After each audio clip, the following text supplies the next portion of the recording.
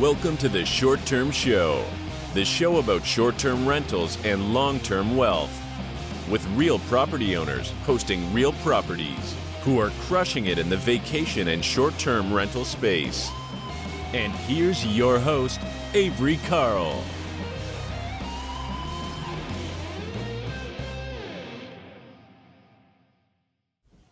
Hey guys, welcome back to the Short Term Show. Today we have Dave Foster, the wizard of all things 1031 exchange. He is going to educate us on the ins and outs of the 1031 exchange for real estate investors. How's it going, Dave? Hey, it's going awesome, Avery.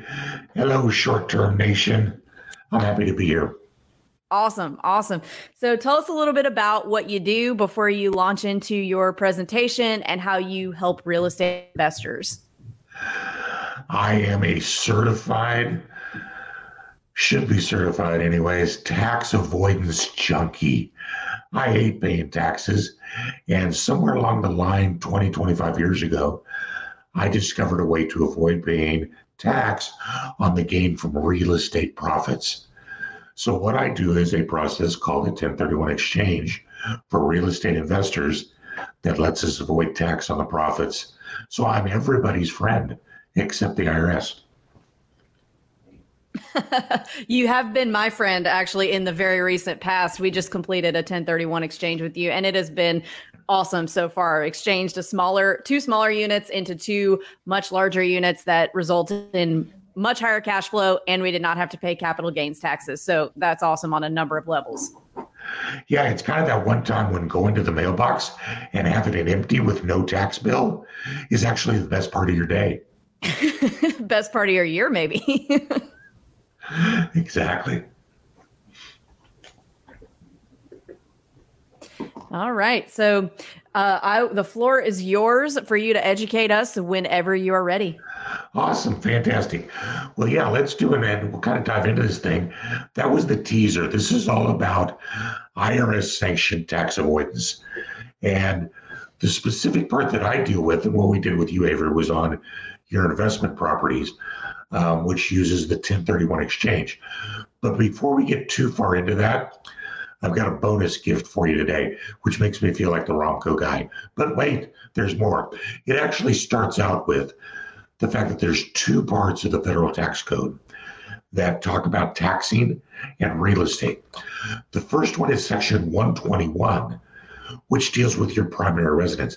And actually, there's a lot of people that don't know this. And this by itself is so powerful for you just as an individual. Because with section 121, what happens is that anytime you have lived in a property you own for 2 out of the 5 years prior to selling it, you can take the first $250,000 of profit, and if you're married, you get to double that to $500,000 of profit, tax-free. So all you've got to do to get a bunch of tax-free money is go buy a house and live in it. And 2 years later, $250,000 or $500,000 is going to be tax-free. Now, here's a question for Avery the Guru. Avery, how many times can you do that throughout your life? I think that's a question for you. Well, up until the late 80s, you could do that once in your lifetime.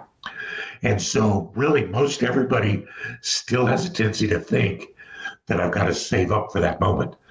But in actuality, you can do this once every 2 years. I mean, so think about the power of this thing.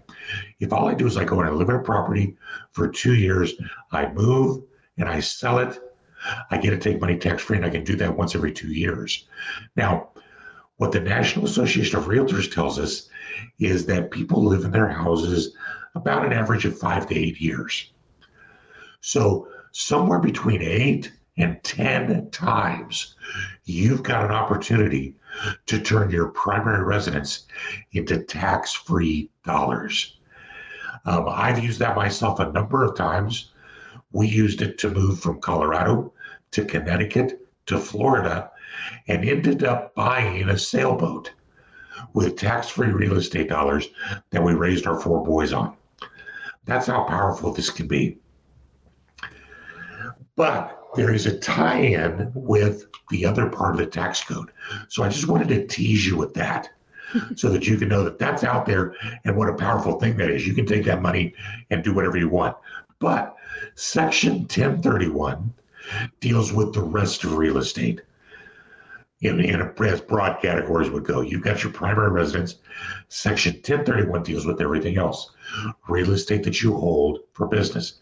Now, remember, the keys of 121 was it's your primary residence, it's tax-free, it's every 2 years. With 1031, you're selling business real estate, you're indefinitely deferring the payment of the tax that would normally be due on the sale. So that's a little bit different. It's not tax-free, but give Dave a little credit and some time, because I use that word indefinitely on purpose. You're going to indefinitely defer payment of the tax that would normally be due on the sale. So 2 sections of the code: primary residence, investment property, tax-free, tax deferred. There is a very sweet spot where those two come together. You with me so far? I am with you so far. All right. So here's where the rubber hits the road. The 1031 exchange, as you can imagine, has got all kinds of hoops and things you got to jump through. So we're going to spend a little bit of time now talking about the 6 basic requirements. And all 6 of these have to be met in order for your 1031 exchange to fly. If you're selling a primary residence, the only qualification: did you own it? Did you live in it for 2 out of the 5 years prior to sale? With the 1031, there's a requirement for the type of property. There's a couple timing requirements. There's a requirement to use somebody like me, called a qualified intermediary, that does the exchanges. There's some requirements for how title must be held. And then, of course, there's the requirements on, well, how much do I have to spend? What do I have to buy? And all 6 of these have to be met. So we're just going to kind of go through them, and feel free to stop me at any time, Avery, and ask questions as we blaze through this. So the first requirement is that the property must be held for investment. It is investment property. And what that means is any type of property that is held for trade, which means using in your trade. I am a shoemaker and I have a factory. That factory is real estate that's used in my trade. We don't mean trade like trading properties, because that kind of gets into the area of the fix and flipper. And we'll talk more about that several times. But fix and flippers cannot do 1031 exchanges. But if I'm holding property for use in my trade, I'm a restaurateur and I have a restaurant building, then that would qualify. Property that I hold for business, you've got a ton of folks around you in the short-term nation where I buy property to use to generate income. Short-term rentals are my business. I rent them out. So I'm holding property to use as a form of business income generator. Holding property for investment is a little bit different than what you would think. People think about buying property. Actually, what's the old adage? You make money in real estate when you buy. So everybody's looking for the best deal to buy. And the investor doesn't necessarily think that way. The person that's holding property for investment may very well pay today what a property's worth, but they're holding it for investment because later it's going to appreciate and increase in value. So this is kind of a key distinction. You're not buying property because it's undervalued and you can sell it tomorrow. That's a person that's not using it as an investment. They're a dealer or a fixer flipper.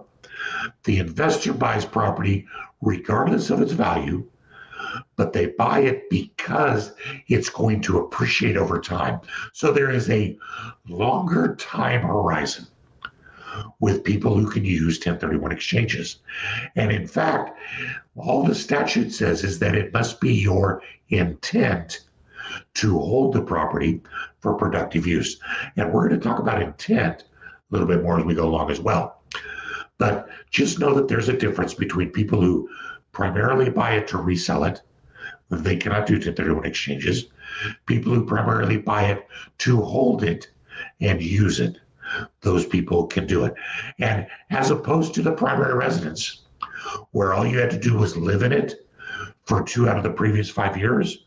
So you could have lived in it for a couple of years and then moved out for a couple of years and still qualify. To qualify for a 1031 exchange, it is how the current use of the property is when you sell it. That's the key component. If you're using it for one of those 3 components, then you can do the 1031 exchange. So any property held for income or used to produce income can be exchanged for any other type of investment or income producing property. I stumped my wife on this once, Avery, when she got her realtor's license.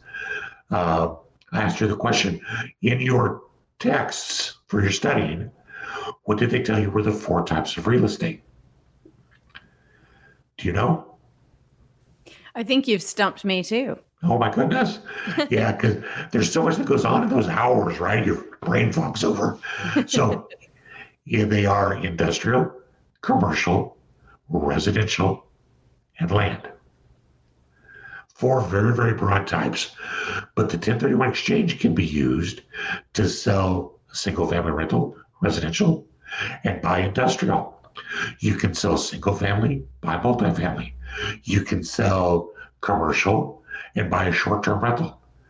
You can sell land and buy a duplex. As long as it's being used for trade, business, or investment, then it qualifies, and it's all considered like kind. Does that make sense?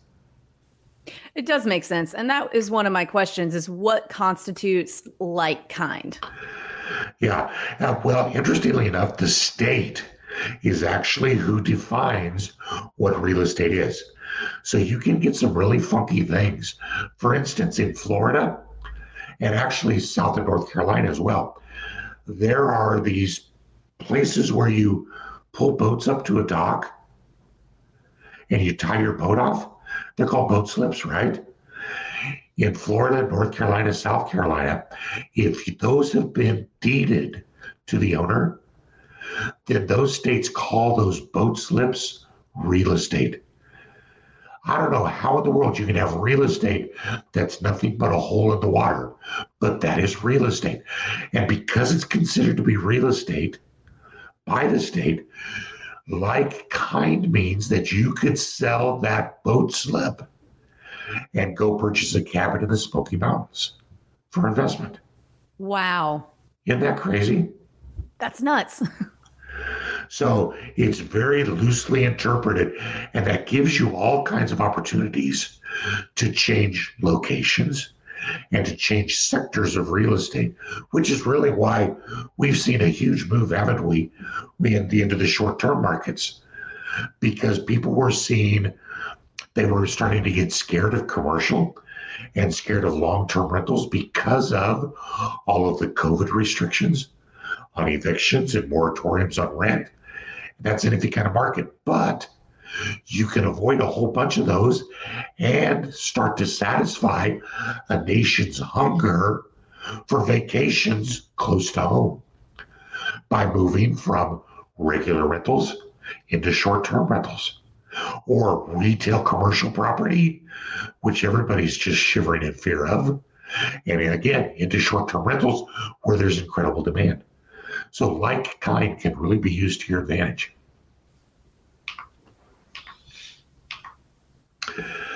We are talking only about real estate and the definition of real estate, which of course is defined by the states. We got a little bit ahead of ourselves here. When we talk about holding period, remember I said it was intent. There is no statutory holding period, but there's a feeling that in general, anything more than 12 months feels good as a hold, not because it's in the statute, but for a couple other reasons. Firstly, because anytime you hold property over a year, it's going to be reported on 2 consecutive tax returns. Now, that means that when the only way we communicate with the IRS is through our tax returns.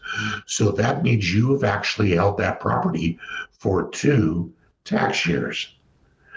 Secondly, long-term, 12 months would always turn a gain from a short-term gain into a long-term gain. So while there's no magic with it or statutory requirement, crossing that 12-month boundary just makes it feel more long-term. And that's what the IRS wants to see if they ever ask you, is that you can demonstrate that your intent was to hold for productive use. But there can always be special circumstances where maybe a hold of less than 12 months might be appropriate. My favorite client of 2020, and Avery, you may have actually sent this person to me. They're from up in your neck of the woods, sold a property that in Tennessee that they had owned for 1 month. Now, does that sound like someone who was intending to hold it, Avery? No. Yeah, I didn't think so either. Like I said, yeah, right, I don't think this is going to work for you. And he said, well, but Dave, I had to agree in my contract to honor the long-term lease of the tenant that was in that house. And of course, my response then was, well, yeah. You had to honor that. Now you're selling it. So obviously you just changed that, didn't you? He said, no, Dave, I really was going to hold on to it. I said, then why are you selling it? And you'll appreciate this, Avery. He said, well, I think it was the bear. I said, what? He said, yeah, a bear took up residence at the trash can. And the tenant got scared. She couldn't take the trash out. She was scared to leave the house. So she vacated the lease. He said, and I'm not going to mess with a house that's got a bear in it. So I'm going to sell it. It's not in it. It's around it. Well, it could have been. Actually, what was funny is he sent me a Ring camera shot. And we actually saw the bear at the front door. Wow. I said, I can't tell you for sure, but I kind of doubt the IRS is ever going to want to argue with a bear. You're probably right about that. Yeah. So was his intent to sell? No, it wasn't. But a bear got in the way. So the 1031 was absolutely appropriate for him. But what it all comes down to is what your intent was and how you're going to demonstrate it. Now, like kind does have a restriction in that it's got to be real estate, U.S. for U.S.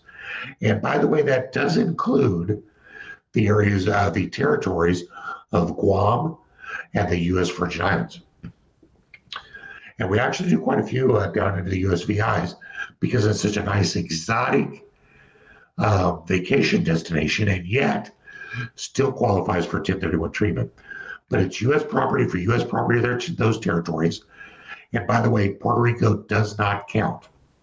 Oh, that's the one I was going to ask about. I thought you were. Yeah, I can't tell you exactly why, but it is something in how the original treaties were set up. So it's got to be a mind-numbing legislative thing. But Puerto Rico does not count. Well, you do have my wheels turning with the U.S. Virgin Islands, though. Oh, sister, I'll go help you do due diligence anytime you want. Absolutely. I'll meet you down there. So yeah, foreign property for foreign property. So I could sell in Ireland and buy in the Dominican Republic if I'm a U.S. citizen using the 1031 exchange. But I could not sell in Ohio and buy in the Bahamas using the 1031. U.S. for U.S., foreign for foreign. Now, I use the screen for a couple of reasons. First of all, rental property is always an investment. Bare land is always an investment. The distinction, though, or the common ground that they share, is that rental property always generally produces income. Bare land rarely produces income. So that there is no statutory requirement that the income is actually produced, only that your intent and your actions are to hold the property for productive use. So, someone called and said, well, Dave, it's been a year since I've generated any income because of COVID. Well, What happened the year before that? Well, I tried to rent it and I rented it the year before, but I don't have any income. So can I still do it? Absolutely, because your actions and your intent are to hold that property for investment use. I got a piece of raw land that I've just held for years, not doing anything with it. Why have you owned it? Well, because it's going up in value, appreciation. So it's not the income generation, it's my intent and why I'm holding it. So you ready for a test? I am. Here we go. Bill and Jane. And this is actually going to apply really well to your folks. They've got a duplex. It's a full-time rental. It's someplace in New Jersey. Know why I picked New Jersey? Why? Because they have garages, and inside the garages are these things called shovels. And they use them on this stuff called snow, which you actually still know about. But the only shovel I have is a sand shovel, and it's for my nieces and nephews. So down here in Florida. So Bill and Jane have a duplex. They want to sell it, and they're going to go buy a vacation rental. They're going to rent it out some. They're going to use it for themselves some. Can they do that? What's Avery say? Yes. Absolutely. Yeah, there is no restriction on some personal use. Now, if you're using it 52 weeks a year for yourself, what is that property? It's not a rental, it's your primary residence.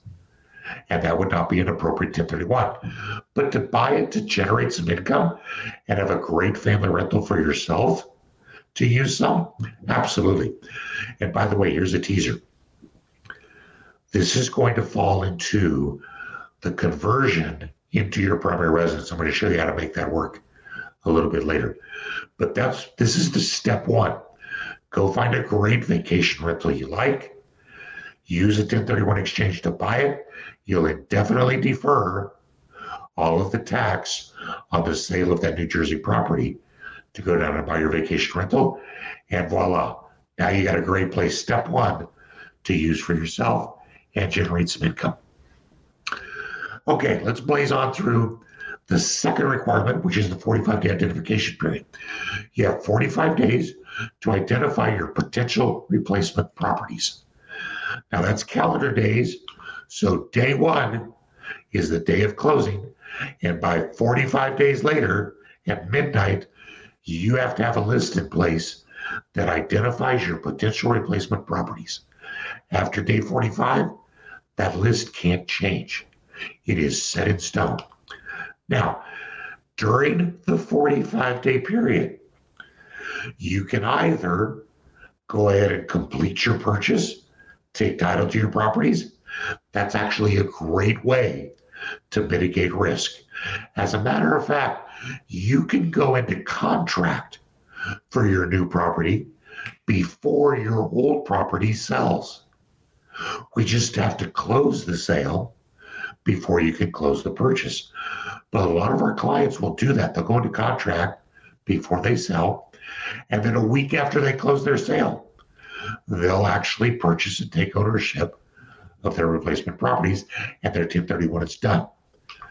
But your other option is that by the end of day 45, you at least provide a written list of replacement property or properties. It's got to be in writing. And here's where we get into the deep weeds. It's got to be a specific identification also, which means you can't just name a unit in this building. It's got to be a specific unit. And here we go. As long as you name three, and by the way, Avery, there's going to be another test, so get ready. So if you name three or fewer properties on your list, it doesn't matter how much they're worth. So you could sell a $100,000 property, and you could put $3 million properties on your list. That's perfectly fine. You can name more than three properties on your list. But if you do that, then their value in total can't be more than 200% of the value of what you sold. So again, if I sold a $100,000 property and I wanted to name four $50,000 condos. I don't know if that's a reality anymore, but the example will work. I could do that. Why? Well, because I named 4 properties, but 50 times 4 is $200,000. So I named $200,000 of replacement property. My sale was $100,000, and 200% of that is $200,000. So although I named more than 3 properties, I did not break 200% of the value of what I sold. So I can still do that. But I could not name 3 $50,000 condos and one $75,000 condo, because then the total value of my list is $225,000, and $225,000 is more than 200% of the value of what I sold. So that would be an inappropriate list, unless the IRS never makes this easy. Unless I actually purchased 95% of the value of the list. So if my list was $225,000, but I purchased, I don't know what that would be, $217,000 or something like that of the actual value of the list, it would still be allowable, at least 95%. But the reality is, how many of those properties would I have to purchase? All 4 of them. So 3 property rule, no restrictions. 4 properties, can't be more than 200% of what you sold unless you buy 95% of the list, or in reality, every property on your list. Okay, so if you name 3 on your list, they are not subject to that 200% rule. Correct. Okay, and why is that? That's a great question. I don't have a clue. All right. How's that for an answer? Great. You know, yeah, you got to go back to when what happened in it actually took like 20 years for the court case of Starker versus the commissioner to go all the way through the highest appeals courts before the Supreme Court, because he sued the IRS. And first he won and they appealed, and then they won and he appealed, and then finally at the end he won. And what Starker did was he sold a huge piece of timberland, and he left the money with the buyer. It was a big paper company. And he said, you hold on to the money, and over the course of the next couple of years, I'll identify properties and you buy them for me. And what he said was that he had completed an appropriate 1031 exchange. And the IRS said, no, you did not, and they hated it. Well, ultimately, though, he won. So most of what we see in the law now is a response to what ticked them off about him. So he went out just shopping on his own. The IRS kind of likes to be in control of information. And so that's the only thing I can think of for why this part of the rule. But this is the most complicated part of the rule. And interestingly, it's the one where most of the exchanges will fall apart because of how tight the time frame is to find properties in that 45-day period. Great information. So here's the other shoe, right, that's falling. No exceptions, no extensions. Now, notice I said individual, because yes, everybody got an extension for COVID that expired last July. Thanks, federal government. For the California wildfires, there's been some exceptions. We get them down here once in a while for hurricanes, for certain areas. And actually, what's crazy, Texas and Oklahoma got extensions for this last snowfall. Come on. I swear, I've been in Dallas when it was just a rainstorm and they forget how to drive. So that probably was appropriate. So while exceptions and extensions are nice things to hope for, they're not something you ever want to count on. So that 45 days is serious. All right, here we go, Avery. The test, Bill and Jane. Sell a rental for $100,000. They want to identify 2 or 3 for $10 million. Is that okay? Yes. Absolutely. Because they kept it under 4, 3 or fewer, so the value doesn't matter. Question number 2, Bill and Jane sell a property for 100. He wants to identify 4 replacements for 75 each. Is that okay? No. Ah, tricked you. Oh, wait. He could if he's going to purchase, 95% of? That's exactly correct. Okay. You're absolutely right. He broke the 4 property rule, so that by itself means he can't do it. But if he actually bought all 4, he closed on 95%. That's kind of stressful. Yeah, no kidding, right?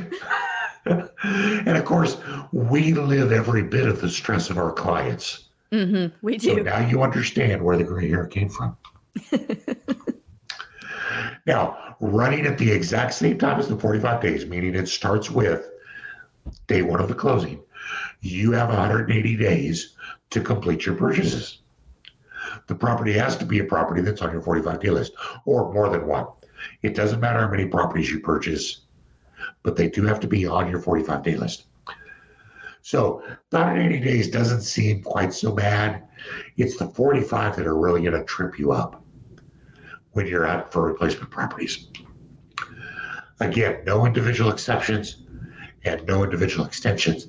Here's one little caveat.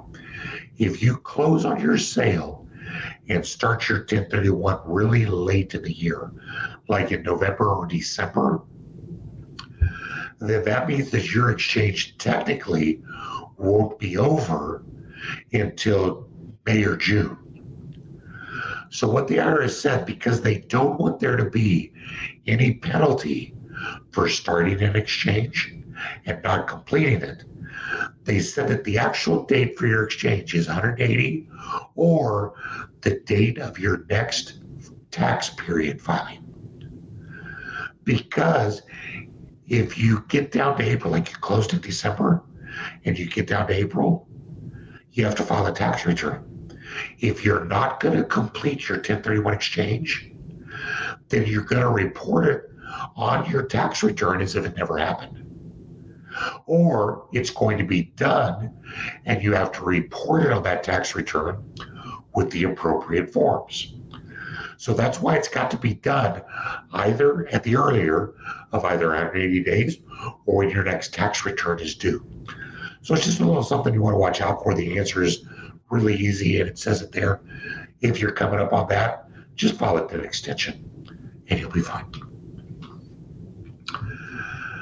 So there are these critters called the qualified intermediaries, and they are required by the IRS to do 1031 exchanges on behalf of clients. I have a job only because the IRS says I exist. The IRS, I suppose, could say that I don't exist tomorrow, and I'll be out of a job waiting tables or something. But since the IRS moves very slowly, I feel pretty good about this. So they're required, and they'd have to be an unrelated third party. So in your regular transaction, Avery, you've got all of your team, right?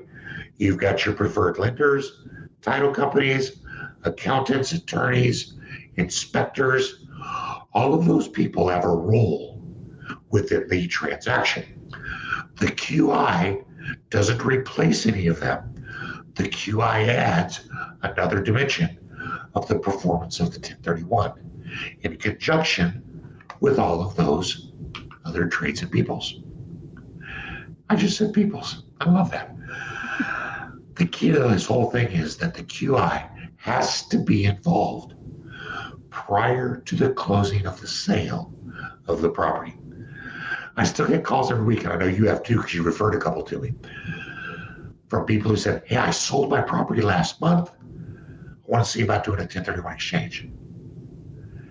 And I got to weep with them and say, not going to happen, because the QI has to be in place. Because if the QI is not in place at the closing of the sale, then it's not going to be documented on the settlement statement, and you're going to have received the funds. Even if you leave the money at the title company, you still have what is called constructive receipt. because you're in control of the money. And that's what the IRS doesn't allow. So that's the QI has a lot of things that they have to do inside the 1031, but just know that they're going to have to be a component of your sale if you want there to be a 1031 exchange. Make sense? Makes sense. So we have to call somebody like you and get you involved before we close on the sale of the property that we're going to sell in order to buy more properties. That's exactly correct. Gotcha. Now, title requirements are something I actually like to use the word taxpayer. And the reason for that is that whoever the taxpayer is for the old property is who the taxpayer needs to be for the new property. And what I mean by that is, the IRS, remember, we only communicate with our tax returns. So the taxpayer for a property is really the tax return that reports the property. So, Avery, if you own a piece of property and it's in your name and you report that property on your tax return, you are the taxpayer. Now, interestingly enough, you and Luke probably do file a joint tax return. Correct. What that means that whether or not Luke is on the deed, he's still one of the taxpayers because the property is reported on your joint tax return. So even though the property may have been deeded in your name only, you could sell it and start the exchange and buy as you and Luke as joint tenants. Or Luke could take title to the property in his own name. Why is that? Because it never changes the taxpayer. Because whether the property is in your name or your and Luke's name together or Luke's name by himself, the taxpayer is still your joint tax return. So think about what kind of opportunities that gives you in terms of lending. Letting one or the other of you take out mortgages in your own name. Or for those people that got married a little bit later when each person had a house and they forget to deed it over to both, no problem. Because it's the tax return that reports it. Now, when people put property, as they will a lot of times, into LLCs, we've got to follow the same trail.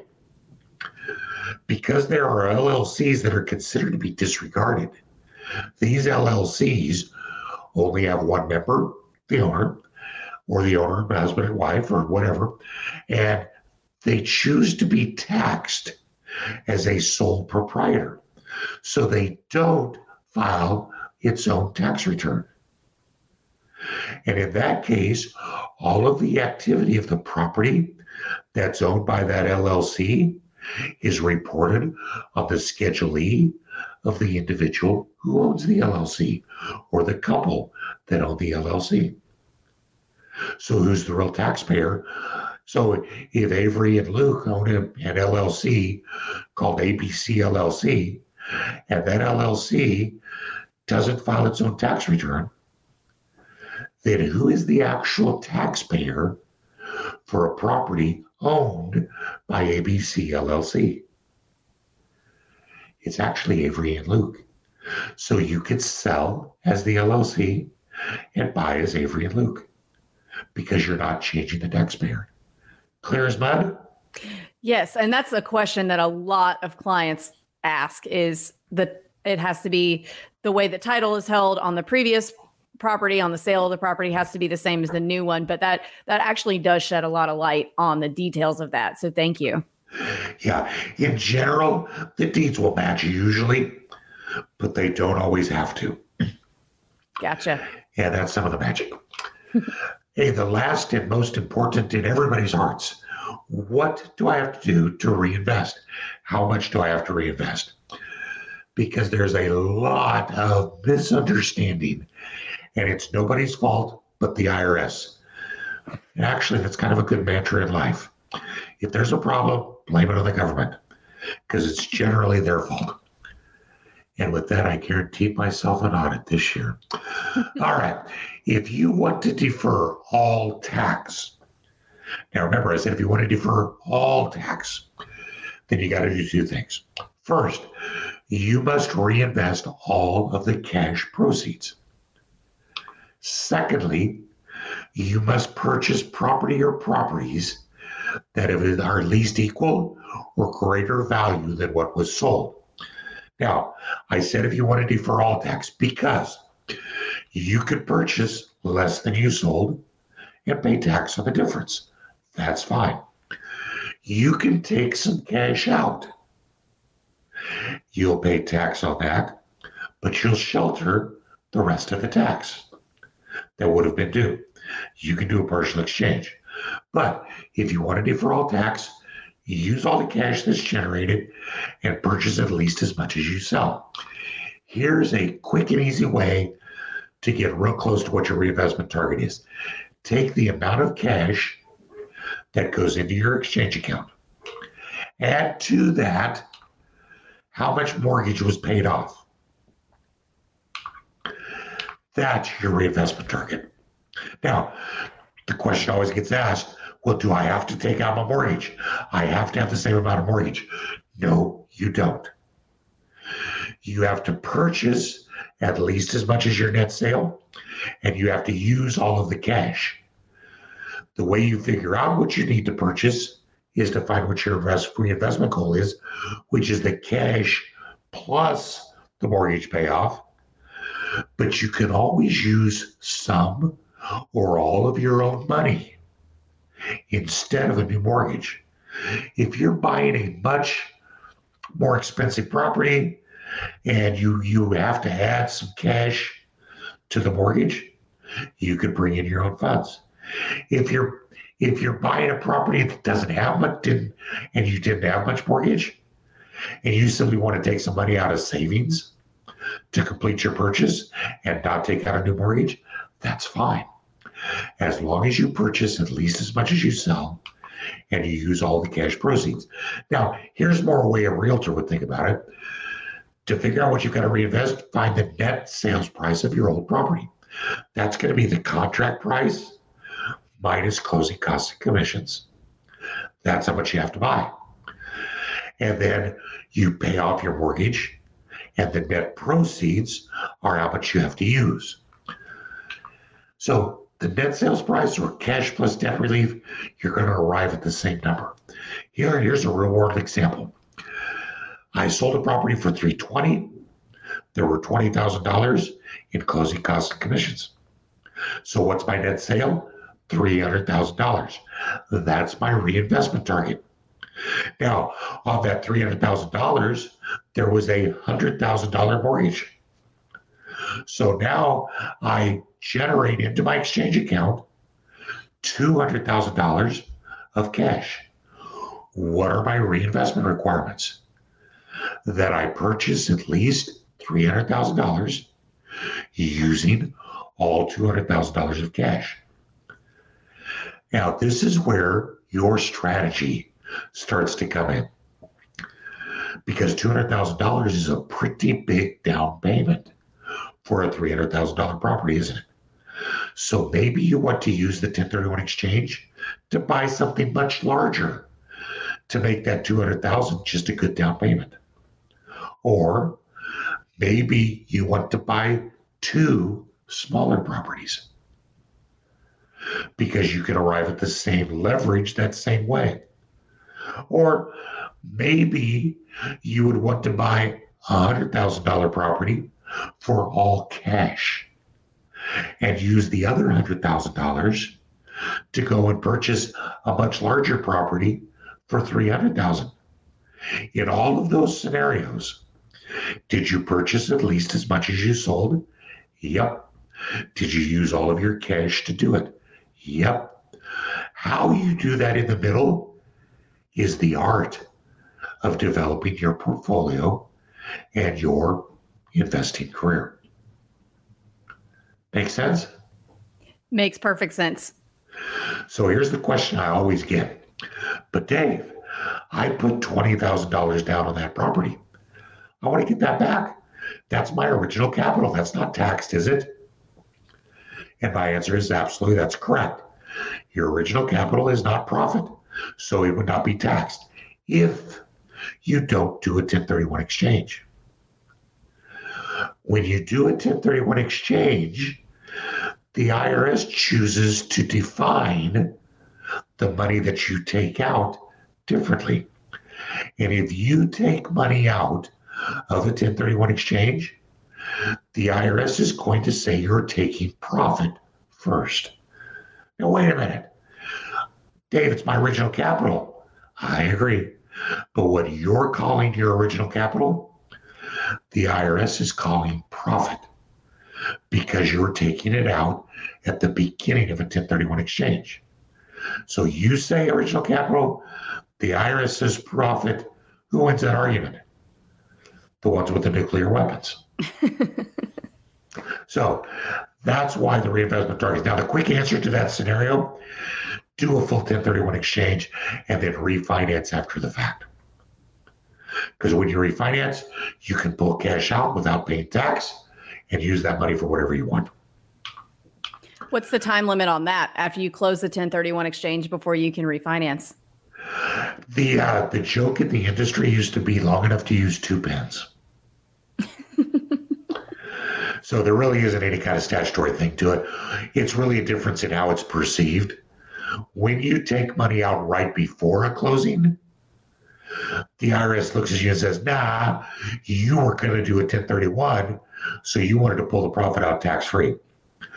When you do it after a 1031, there's no longer a 1031 you're, with profit you're trying to avoid. You're now accessing equity by placing a debt instrument on it. And you're paying interest. So there's no longer any of that holding kind of requirements. Good to know. Thank you for clarifying that.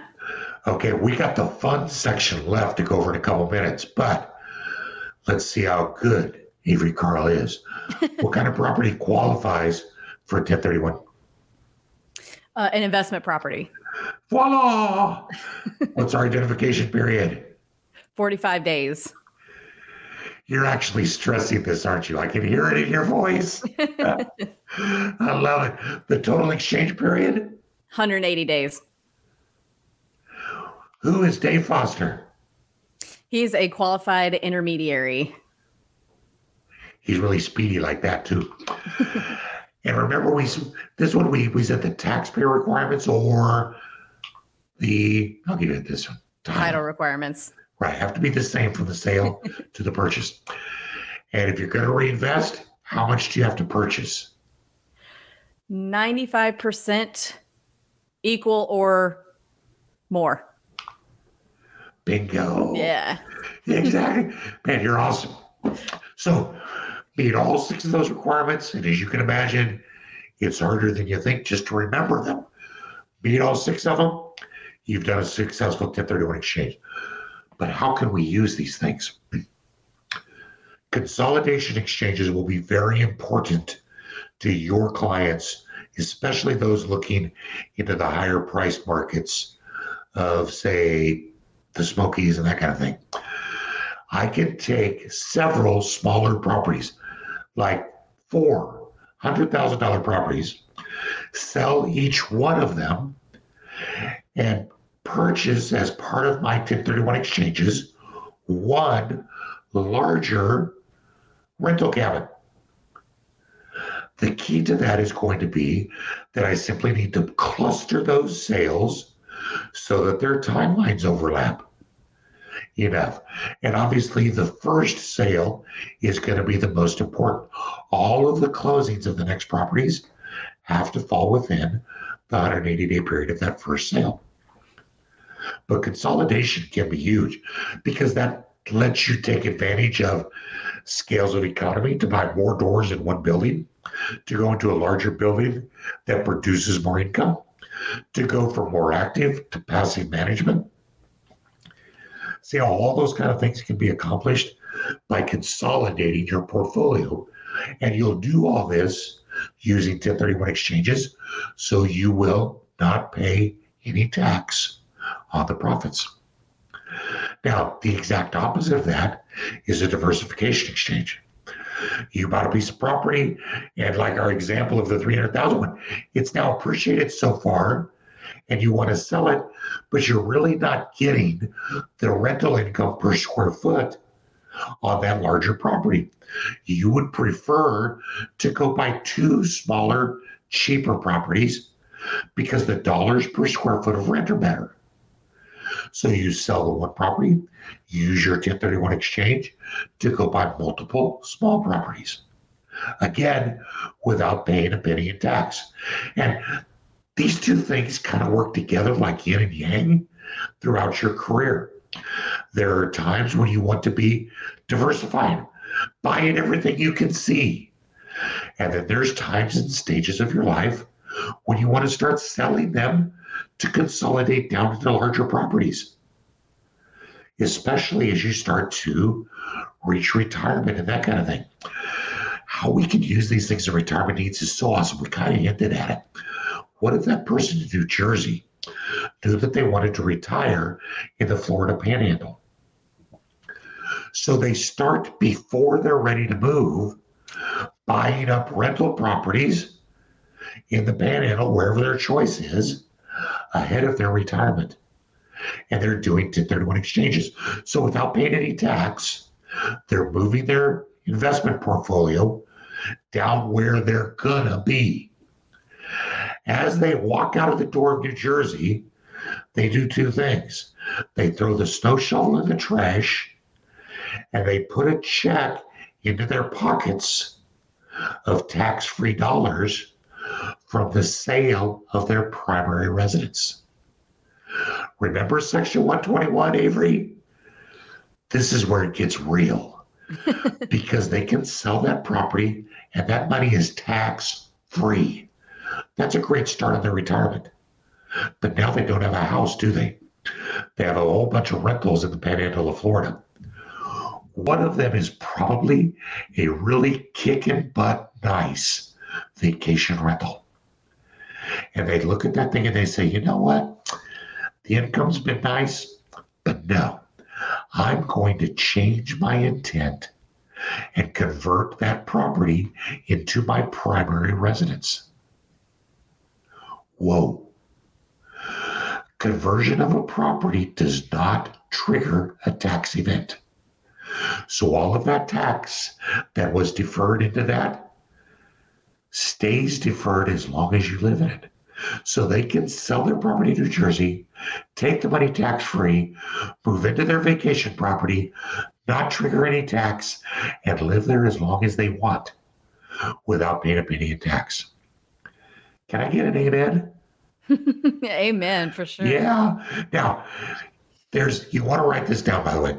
This kind of fits into what we call the 4 Ds of 1031 investing.